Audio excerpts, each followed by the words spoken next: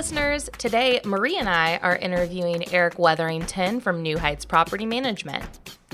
And he talks about responsible growth. He pulls from his more than 25 years of experience starting, acquiring, and managing dozens of companies throughout that timeline. So make sure you stay tuned.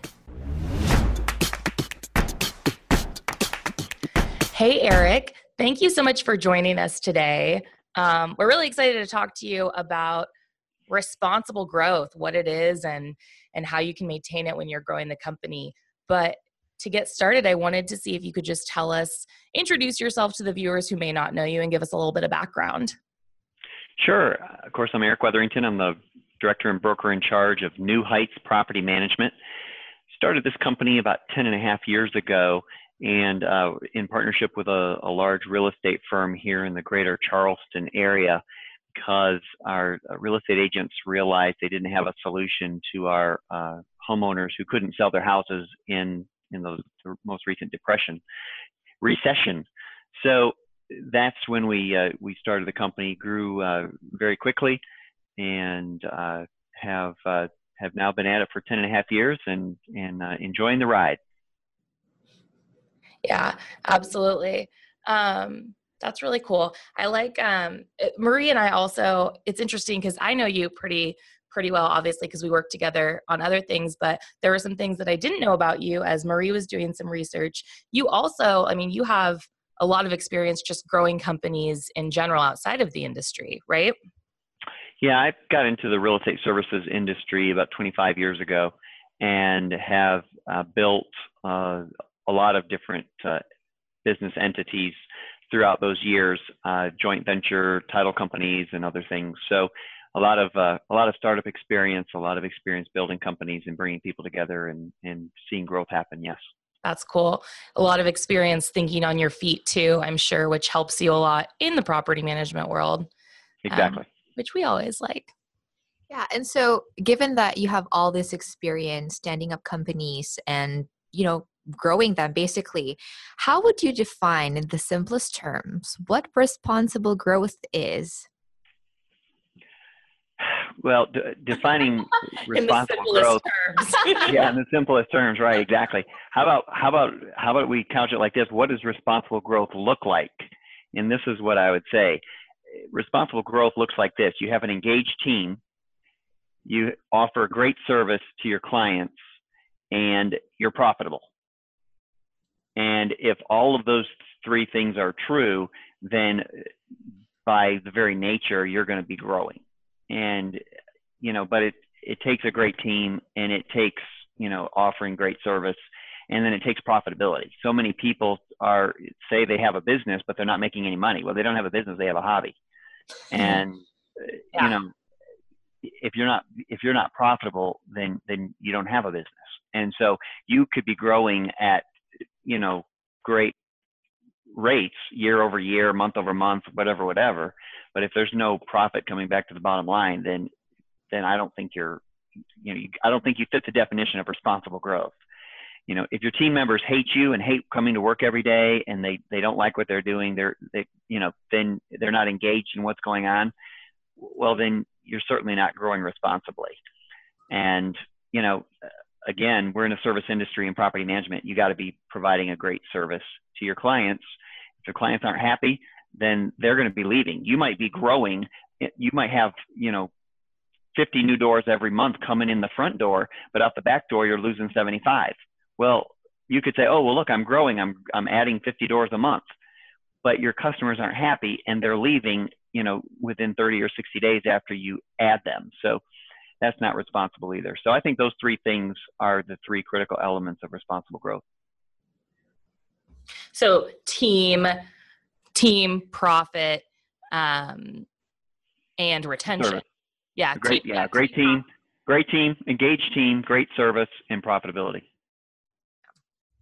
So, those three things seem, pretty basic in hindsight, of course, but how did you come to sort of like master balancing all three aspects? Is that something that you kind of just had to learn at the fifth company you stood up, or for example, or was there someone who told you, coached you, a book you read? How do you come up with this like full understanding of responsible growth? Yeah, like the philosophy essentially, because like just to add on to Marie's question, it's like it's seems basic, but most people don't hone in on these things that should be pretty apparent to hone in on.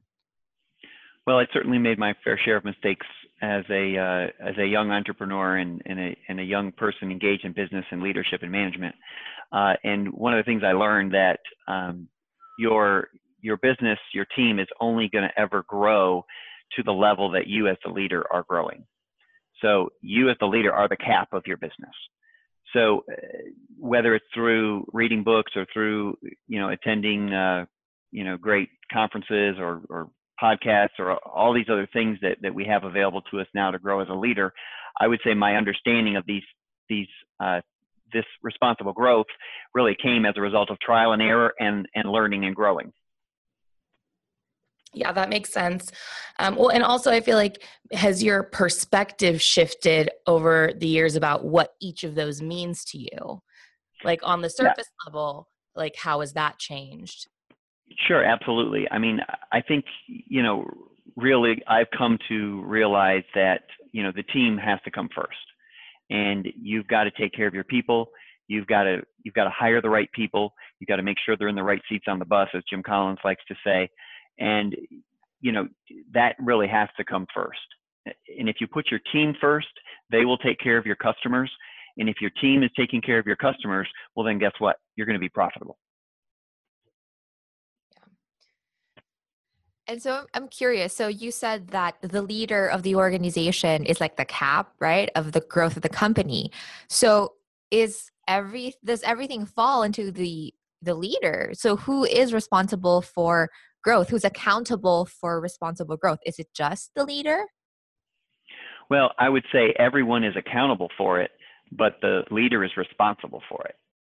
So if your company is going to grow, the team has to buy in. You can't just as the leader say, I want to double sales this year. And I'm going to stand up in front of the group and set that goal at the beginning of the year and say, we're going to double our sales this year. And then go sit in your office and expect that it's going to happen. Yep. That's not reality. So the reality is you have to help the team understand why doubling your size in this particular calendar year, for let's say, is important to them and important to the business. And then they have to feel like they're engaged in the process. They have to have a clear understanding of what winning looks like. And frankly, with today's generation, how it's going to benefit me. If we double in size, how come that's good for me? And if I'm going to put in the time and the sweat and the blood and the tears to help make that happen, then I want to know how that's good for me. And so the leader has to cover all of that, and make sure that they're ready to discuss all of that and make sure they're ready to bring that goal right down to each individual team member's level and say, here's how us achieving this goal impacts you. And here's how us achieving this goal impacts you. And then the team will hopefully buy in, they'll engage, and then you'll be able to move forward with, trying to achieve the goal. But, the thing about growth is it takes everybody. I mean, we were just talking about this with our team in our staff meeting yesterday. And, our business development managers were sharing about how they've had some great sales calls recently as they've been out in the field talking to prospective owners. And the prospective owners said, hey, we've been looking at your Google reviews. You guys have a lot of Google reviews. You have great scores. And so we really, don't need to spend a lot of time going through the motions. We're ready to sign up. Well, how did we get those Google reviews? We got those Google reviews because the team in the office is delivering great service and is asking for those reviews. And so the salespeople or the growth is easier because the people in the office are doing their job, and they understand, and they're bought into, hey, we need to make these customers happy because happy customers give us good reviews, and guess what? Good reviews mean it's easier to get new customers, and so everybody needs to understand their role and understand the importance of their role in the process of growth. And then when everybody understands it and everybody buys in, then growth is so much easier. Yeah. Yeah, I feel like that resonates with me and probably Maria a lot, because we've obviously, but I think we've mentioned this in a couple podcasts, that last year we started doing EOS, and we have all of the rocks for each quarter that are the goals that we're setting in place for our company. But something that we learned after like the first quarter of doing it is that those rocks don't mean anything unless the rest of the team understands what their role in those goals are. Like how do I relate back to that rock? So what we tried to do this time was make sure that each rock we have, we know exactly what our role in it is. Whether it's like the account management team, it's like, okay, 24-hour response time, or tickets closed, or whatever it is, and what that means. So I think that for me, that just makes so much sense, because you can't expect people to deliver great results if they don't know the why and how it relates to them and how it's going to benefit them. Exactly. Yeah. If you think of a pyramid and all of the different pieces and parts of the pyramid, and every team member needs to understand their role, their piece in that pyramid in making a stable company. If you take the piece out of the middle, then the pyramid collapses in and of itself. If you take a piece off of a corner, then the pyramid topples over. So every piece is important, and every team member has a role, has a piece that they have to play in this puzzle, in building that pyramid, building that stable object so that we can have a great company. I really like that example. Oh yeah, I love the analogy. And so in practical terms, how does that look like in terms of, the actions that the leader has to do? Is it a company meeting where you define each role and its connection to the goal? Is it individual conversations with each team member? How do you have this perfect plan of mapping out which role maps to which goal and what benefit each team member has, if they reach their own goals? Well, it starts with a plan. You said you used the word plan, and it starts with that. And this takes a lot of work, and it takes a lot of planning. And too often people leaders come up with the idea, hey, let's double sales. And so they think if I just stand up in front of people and tell them, let's double sales, then that's going to, miraculously something's going to happen and we're going to double sales. Well, that's not it. It takes planning. It takes thought. It takes all of the different things that you mentioned. It takes team meetings. It takes individual one-on-one meetings. It takes, meetings with a small group. It takes constant reinforcement. Again, the truth in leadership, if you say something one time, nobody's going to get it. You got to say it 7 times before people will really start to hear it and understand it, and then be able to begin to buy in. So you have to say it 7 times, and you have to say it in different ways. So it has to be a consistent message through your team meetings, through your one-on-one meetings, through your email communications, through your company newsletters, or some people are using, internal podcasts or internal video messages from leaders to team members. All of those things, whatever you're doing to communicate with your team, the message has to be delivered consistently throughout all those mediums so that everybody understands the value of the message and everybody understands their importance, and then you gain buy-in that way. And so how much time do you think a leader has to spend planning this? Because, when you hear the word planning, there's this connotation that I have an idea how to do this, let's implement it. But, there are people who are more methodical, like I'm more methodical. I like sitting in a quiet room by myself with just my brain, and I just list out every idea on a whiteboard, and then just that feels like the process that's been working for me. But what do you think would be the best approach to someone who owns a property management company? They already have a sizable team, but they don't have a plan yet, and they have things that they have to get done, right? Owners calling, tenants calling, reports due. How do you just stop everything and start planning? Well, it's so important for a leader to understand what the highest and best use of their time is. And is the highest and best use of the business owner's time calling back tenants who are not happy because, their air conditioner went out today? Does that require the business owner or the business leader to be handling that phone call? Well, the answer is no, unless they're the only person in the business. And if they are, then that's fine. Then you've got to figure out how to deal with it. But it's all about highest and best use of time. And Maria, so many people, so many leaders today do not create space in their schedule for thinking and planning. They don't go into that quiet room with the whiteboard, with the blank sheet of paper, and set aside the devices, set aside the interruptions.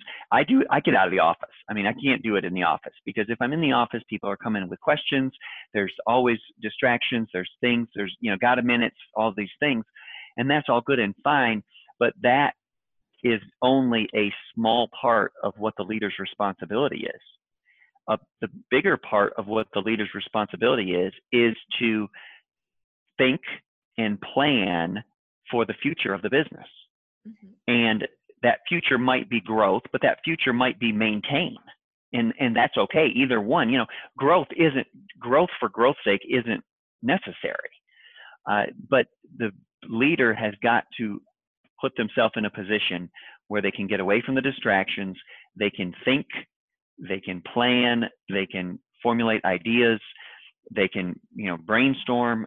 And then it's in that, when they give themselves that space, then they come up with the best ways to accomplish the objectives that need to be accomplished. But so many leaders, that's the last thing, that's the least important thing on their calendar of events.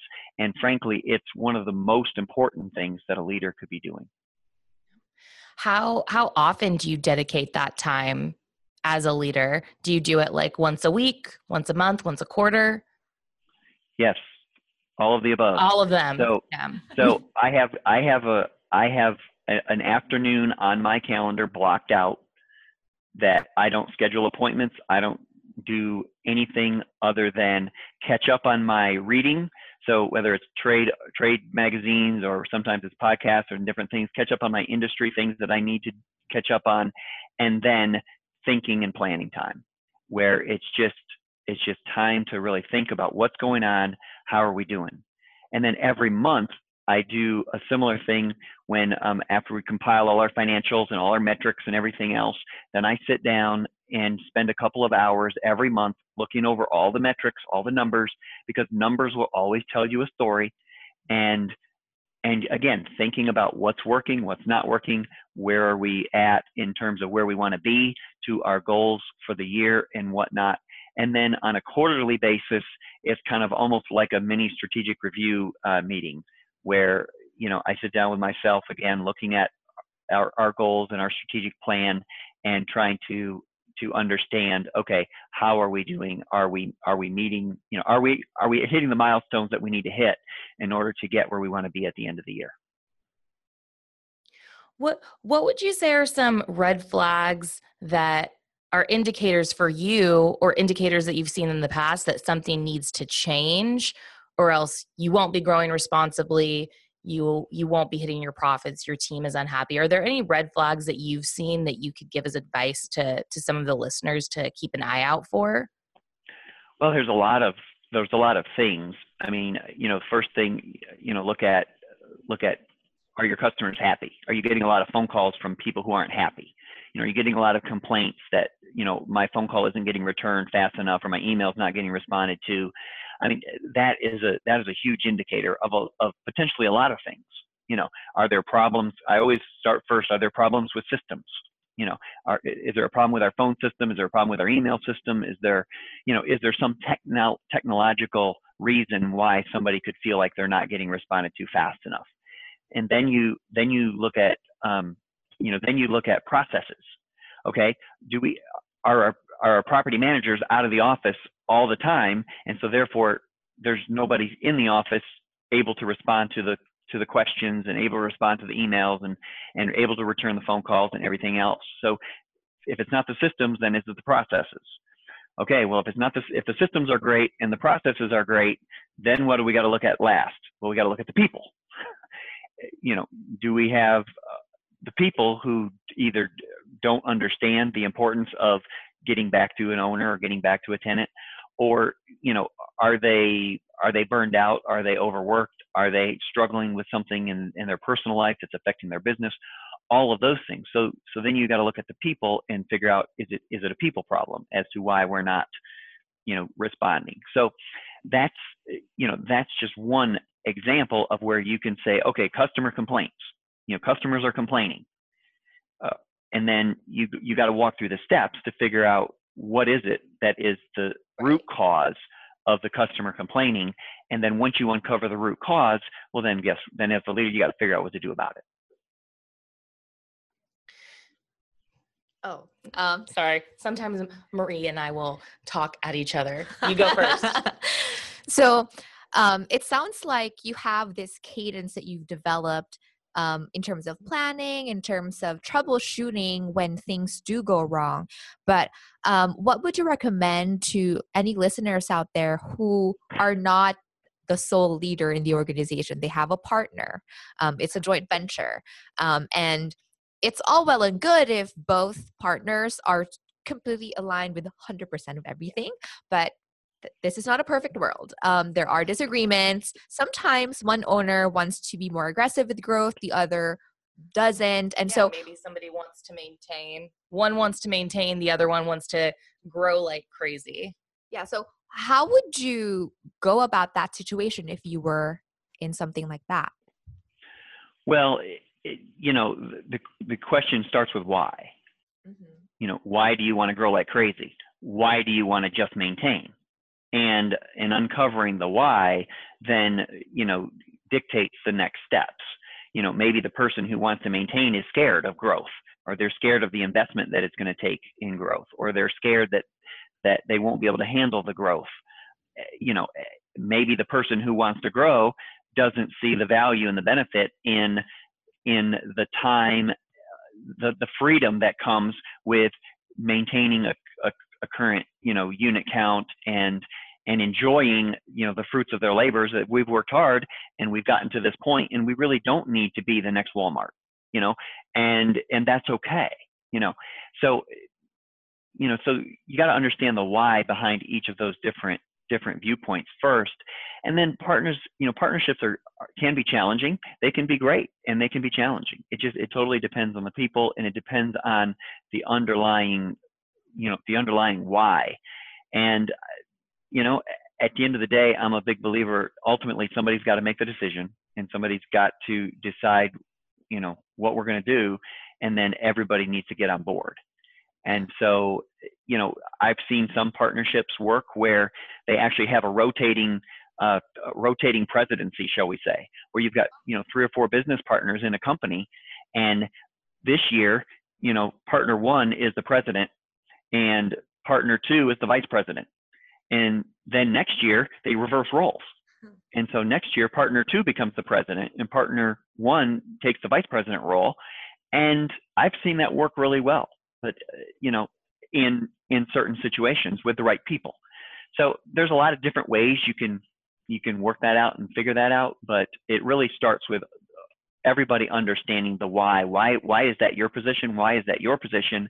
And then either we can, we can help allay the fears and figure out how we can get on the same page, or, maybe, sometimes maybe it means, we have to agree to disagree and move on. Yeah, I think the underlying thing here is, if you're in a partnership and you're disagreeing on, for example, what should we do for the next 5 years, the key thing is first to be open and listen to what your partner's fears are, and like, okay, why do you want to just maintain, right? And the other partner also has to be open to listening to, okay, why do you want to grow? And I think without that openness, it's like, okay, you're just going to keep butting heads, and it's not going to be, it is going to, the vibe will flow through the company. When the leaders are in conflict, the rest of the company also doesn't feel cohesive. You don't know who to follow. You don't know what you should be doing. It's almost like your parents are fighting or something like that. So it's like, you have to have a tiebreaker almost, or like, I really liked the rotating presidency. That's such an interesting concept, because it's like, if you don't have somebody at the end of the day that's making the final decision, that's exactly what could happen. It's like, Well, you don't.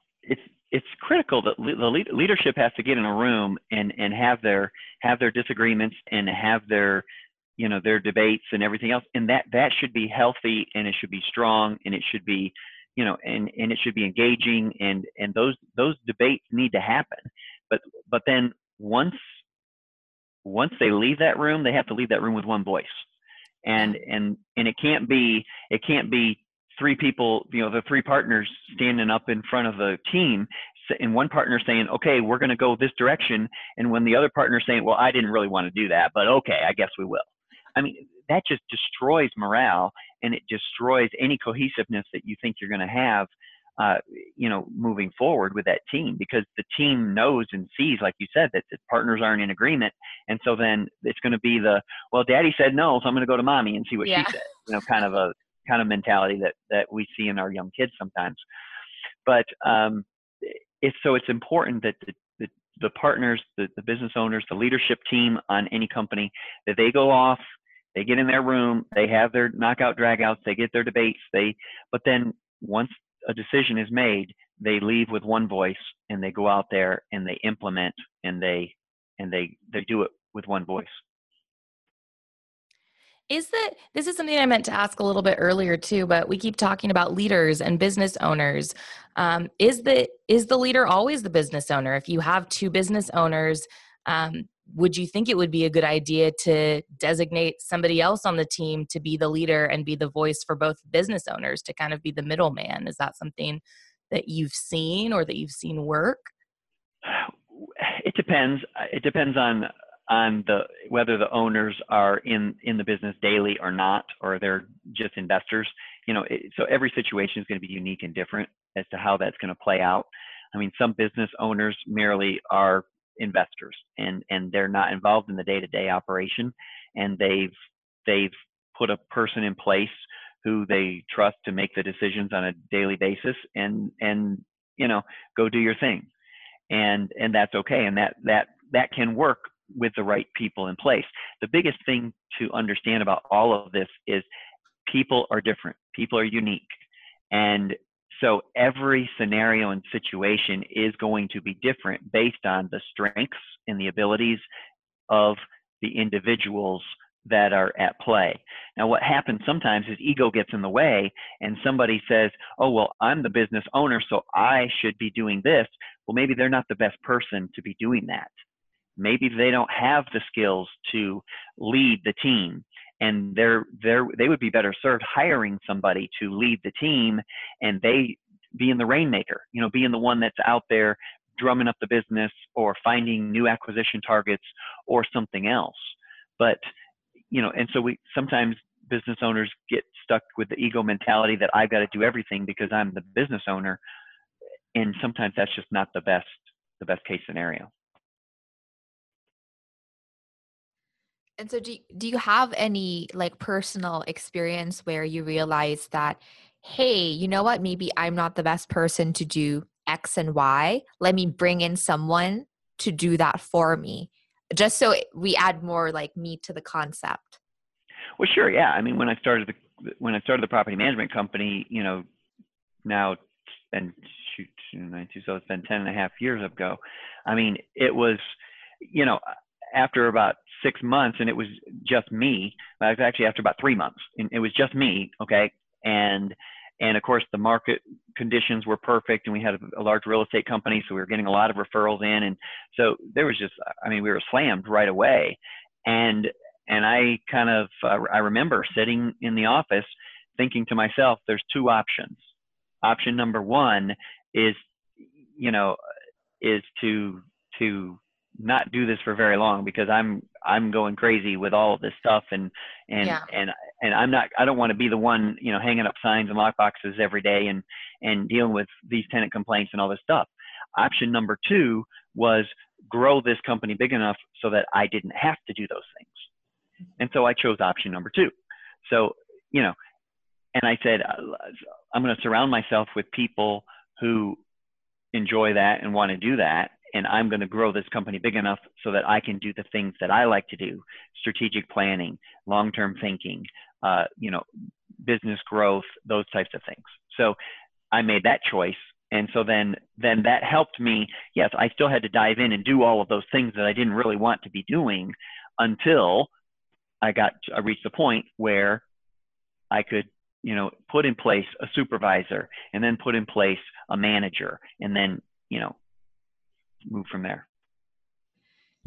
And so, do you at any point in time involve any of your team members in the strategic planning? Because, in their previous question, it sounded a lot like, the thing that works best for you is quiet time. You set aside a day every week, and then you have like a check-in every month and every quarter. But how does your team come into play? Is it like top down? Is it bottom up? Is it just like continuous, back and forth? Yeah. So the team has to be involved and engaged. So we do a annual strategic planning where we involve some of the key people on our team in a day-long planning session. And then then we present that plan to the whole team. And then every month I'm giving the team an update as to how we're doing on that plan. And then throughout the year, we strive to have, smaller meetings, quarterly check-ins or every 6 months, sometimes a check-in, depending on the year and how things are going, have those check-ins where we get a few of the key people back together and just talk about what's going on in the business. But yeah, there's no leader, in my opinion, can, top-down leadership is just, is not, the leader's always responsible for everything, but it's the team that does everything. And so if you're not engaged with the team and asking the team what's working and what's not working and listening to their feedback and taking action based on what they're telling you, then it's going to be hard to be successful long term. Yeah. What if you're somebody that wants to have all of these things, have profit, have a good team, have great service, but they're in that position that you were in the beginning where they are doing all of these things. They want to move forward, but they just aren't in a place to necessarily hire people right away. Are there any solutions that you think would be beneficial to those people while they're kind of like in the middle stages to help save them some of their own, mind? Sure. Yeah. Using virtual assistants, using technology, offload some of those lower level tasks so that you can schedule yourself some think time, some white space in your calendar to do some of that thinking and planning. Because if you are trying to grow to a point where you can bring on full-time staff and do these other things, if that's your goal, then you're going to have to spend time developing processes and procedures. Mm-hmm. You're going to have to spend time building out, how do I want to do this? Because the moment you hire your first person, they're not going to be in your head and know exactly what you want. They've got to have the handbook. They've got to have the policy manual. They've got to be trained. And so if you don't take the time to think that through and kind of lay that out before you bring the person in, then you're just creating a disaster, because they're going to come in. They're not going to know exactly what your expectation is. They're going to do something. You're going to be frustrated. They're going to be frustrated. The customer's going to be frustrated, and it's going to end up hurting you rather than helping you. So I suggest looking at your technology solutions, looking at use of virtual assistants or other things that you can do to offload some of those more mundane tasks that will free up your time so that you can do okay, let's build a policy around this. Okay, let's build a procedure for that. And then now I'm ready to hire my first full-time person. So I can coach them and train them in the right way. And then we can move forward.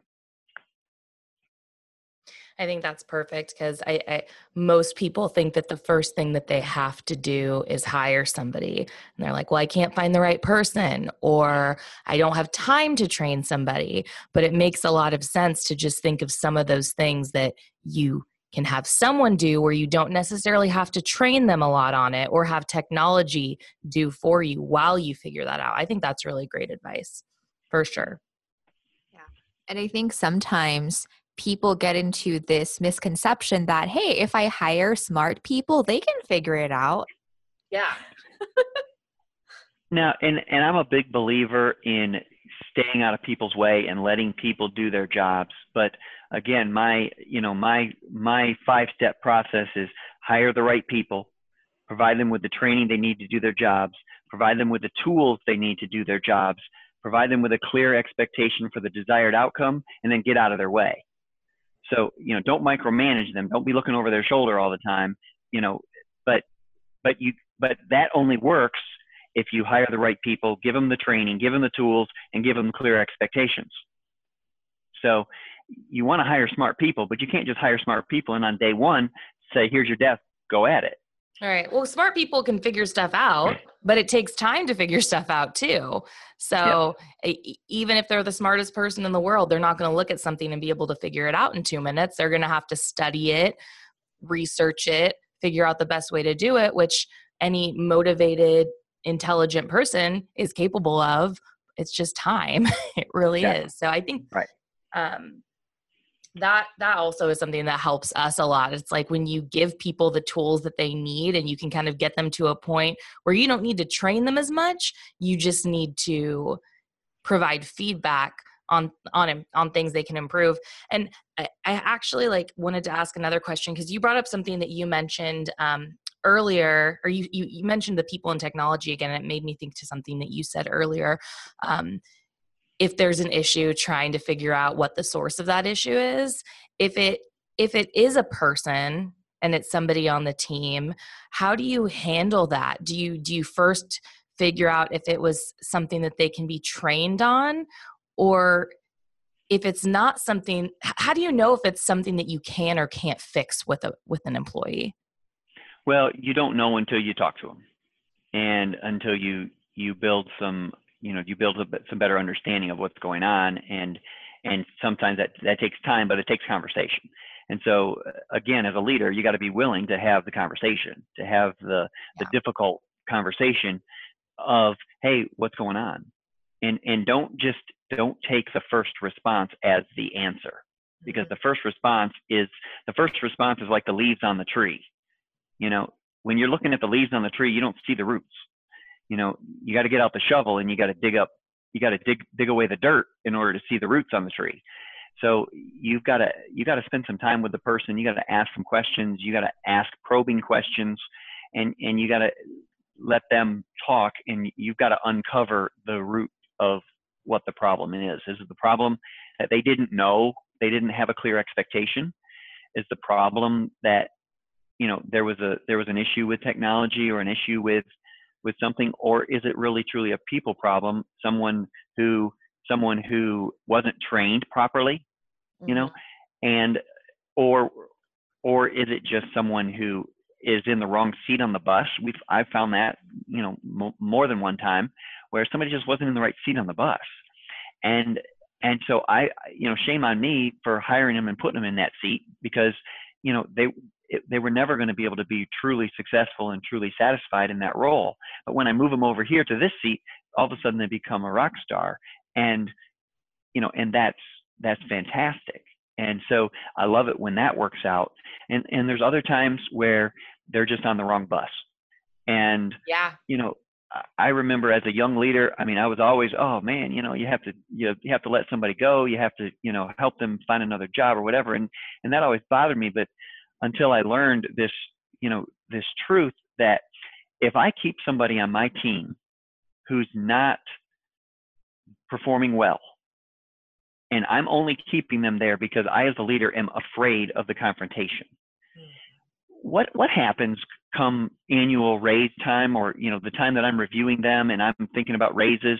Am I giving them a very good raise? No, because I'm just not really satisfied with their performance. Come bonus time, what am I doing with the bonus number? Well, their bonus may not be as high as other people. And so really what I'm doing is I'm sentencing them to a life of mediocrity, because I'm not happy with their performance. And so I'm subconsciously living that out in review time and raise time and bonus time and other things. And that's a shame that I would keep somebody on my team for 4, 5, 6 years like that, rather than sitting down with the person, at the moment that I see and realize that they're on the wrong bus, then I owe it to them to sit them down and just say, hey, this isn't working. Here's why. We've tried this and this and this, and we're still having these problems. Let's shake hands and walk away as friends.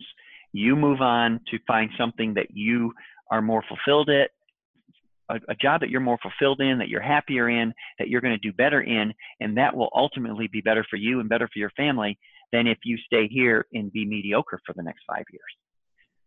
So if we would, as leaders, if we would think more about the person that we're dealing with, and put aside the angst or the concern in our belly about having the difficult conversation, I think we would do our businesses a better service, and certainly the individual a much better service as well, because then they can go on and do something that they're going to be good at and going to be happy at, and ultimately be treated financially and rewarded financially for the success that they have there, rather than sitting in my company not being successful and just kind of floundering. And I love that, because it's not, oh, you're the worst, you can't do anything. It's, hey, this isn't a good fit. Like, exactly. If you need a recommendation, by all means, I'll give you a recommendation. And I think, I love that mindset. And I think that's kind of one of the reasons people get that hit in their stomach when they have a situation like this, because they're concerned about their business, but they're also concerned about the person's feelings and not wanting to hurt them. But you're absolutely right. In the long run, You're still hurting them. You're hurting both people. Yeah. Exactly. You can't force something. So why not, as soon as you know it's not the right fit, make the decision and part ways on a positive note. Exactly. You're hurting the business, you're hurting the person, you're hurting your team, because your team's not happy because that person isn't pulling their weight, or that person is, constantly complaining, or whatever the problem is. I mean, nobody wins when the leader, takes a pass and says, well, we'll just kind of, shove this under the rug. Nobody wins when we do that. No. Well, and it goes back to what we were saying earlier, that the rest of the team can feel it. And being a leader is hard. You have to make hard decisions, but you're doing it for everybody to make sure that you're meeting the goals that you want to meet. Exactly. Yeah. Yeah. And, I just had this insight as you were talking about, making sure that you have people in the right seat in the right bus. But I also thought, like, since our topic is responsible growth, right? A lot of times when the topic of growth comes up, the first thing that comes into mind is growing doors. But the unspoken truth is, in order for you to sustainably grow the doors, you have to grow the team.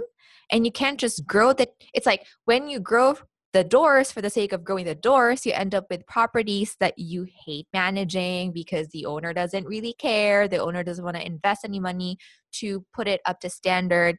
It's the same thing with your team. If you're just growing the team for the sake of growth because you just need a warm person to sit down there because you can't handle the influx of new doors, and it affects the entire team, it affects your performance, and it all, like, it should work together. But I think the misconception is that they're separate things. Well, Maria, you've hit on it in a very important topic, and they're not separate. And in fact, I would argue that growing your team comes before growing your doors, because people say, well, I don't have money to invest in training my team, I don't have money to invest in helping my team get better and grow. So you're gonna leave your company to a bunch of people who you're not training and you're helping to grow and be successful. But then they say, but what if I spend a bunch of money to train them, and then they, 2 years down the road, they leave and they go work for one of my competitors? And I said, okay, well, what if you don't spend the money to train them and then they stay with you for the next 10 years? Which is worse? So, we've got to get away from that mindset of, I don't want to train my team, or I don't want to see them get better because they might go work for the competitor. They might stay with you. So let's get them trained. Let's coach them, invest in them. I mean, we're constantly investing in our team, whether it's sending them off to different classes or courses, or doing different things that we can do to see our team grow and learn more and be able to do more internal training, external training, training people in, doing all kinds of things, because we want our people to grow. And I tell my team this all the time. I say, look, if your goal in life is to become a rocket scientist, then I want you to tell me that's your goal, and I will do everything that I can do while you're here working for me to help you along the path to get to that goal. But I'm probably not going to be in the rocket science business. So, so at some point you're going to have to leave me, but that's okay, because we both have that mutual understanding of where we're going. I'm not going into the rocket scientist business. You want to be a rocket scientist, and that's good and fine, but let me help you along the path so that you can ultimately get to where you want to be. And if I take that attitude as a business leader, then my team will they will love coming to work every day. They will help you. They will go the extra step to take care of your clients and customers. And while you have them, you will get the best version of themselves that they can bring. So the whole responsible growth topic, it's like service, they all relate to your team. I feel like everything always comes back to the team, and every person I talk to, every podcast I listen to, it's making sure that you're investing in your team. I love that, because I think in any business, you see firsthand what happens when you give people the time that they need to learn and be good at what they do. And you see what happens when you kind of maybe slack off a little bit and don't give them the attention that they need or the resources they need. And it has a really big impact. Going even back to what you mentioned very, very early on in our discussion, all of the reviews that your team gets you that kind of have a domino effect that help everyone. I think that, and you know this, if you didn't invest in your team to be those, the foundation of your business, you wouldn't have those property owners signing on as easily as they would if you didn't have all of those reviews. Exactly. So I think that's just a really big takeaway. It's like responsible growth is looking at profits, obviously, but looking at how you're going to get to those profits. It's the goals that you set in place. And I think that's what a lot of people, more and more people that I talk to are understanding this more. And I think it's just because of the ever-growing education in the property management industry. New people that are getting into it have all of these resources that they didn't used to have to make it easier for them to not make the same mistakes that a lot of people made early on. But I think overall, responsible growth to me right now is making sure that your team's in place before you really do anything, or your resources are in place. Right. Yeah. So do you have any parting words to our listeners out there who are thinking of growing, who have opened their eyes now to this concept of responsible growth, and maybe they can't wait to get started, maybe they're scared? What would you say to those sets of people? Well, first of all, we've got to, I think I want to pop the balloon that if I'm not growing to be a big, huge property management company, then I'm not a success. And I think we've got to pop that balloon, because too much is put on. Well, I've got to be in multiple markets. I've got to manage over 1,000 doors. I've got to, and that's not true. Don't look at other people to gauge, what success for your business means. So you've got to look at where you are. You've got to understand what your why is, like Simon Sinek says, and then ultimately that can help you dictate or map out on the whiteboard what your company is going to look like for the next 2 to 3 years. And anymore, back in the day, when I first started in management, we would do 5-year or 7-year or 10-year plans, but you can't do that anymore. It's just, business is changing so fast and so rapidly that if you've got more than 12 to 24 months is about the most you can really look out and see. But on a bigger scale, answering some questions like, do I want to be in a multi-site, multi-state situation? And what would that look like if I was a business owner and I owned an office in Charleston, South Carolina, and in North Carolina, and in Georgia, what would that mean for me and my family? Well, that would mean I'm going to have to be on the road. That would mean I'm going to have to, and these kind of things. And is that where I want to be? Yes or no? There's not a right or wrong answer there. But it's a question that you have to come to grips with yourself. And then once you come to grips with yourself of where you want to be and what that looks like, then just be the best version of yourself and the best version of your company that you can be. Provide great service to your clients, take care of your teammates, and if you do those things, then I think profitability takes care of itself, and you're staying true to yourself, you're doing what you want to do, and you're enjoying life and doing well for your community and for your customers and your team. Well, I think that everything you mentioned resonated with both Maria and I think that the people listening will also just get a huge benefit from this. I think seeing the idea or listening to growth, profit, all of this just from different perspectives helps us figure out what we do want. It might be you want to be the big company, or it might be you just want to grow a business so you can give it to your kids when you retire. That might be all you want. So I think the more that people are able to think about these things, the better decisions they'll be able to make for their business. So thank you very much for joining us today. I'm really excited to hear this. We will. Well, I feel like I say this every time. We'll have you again in the future, but I love talking to you. You know, whenever we get on a phone call, I just jibber jab with you for like 10 minutes. And then I'm like, wait, we have to get on track. So sorry.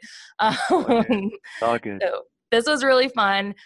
Thank you. And to our listeners out there, if you guys have any questions about anything we talked about with Eric, or anything spiked your interest that you think we should talk about more, let us know. We would love to ask Eric some more about it, or talk to anybody you think you would find value from.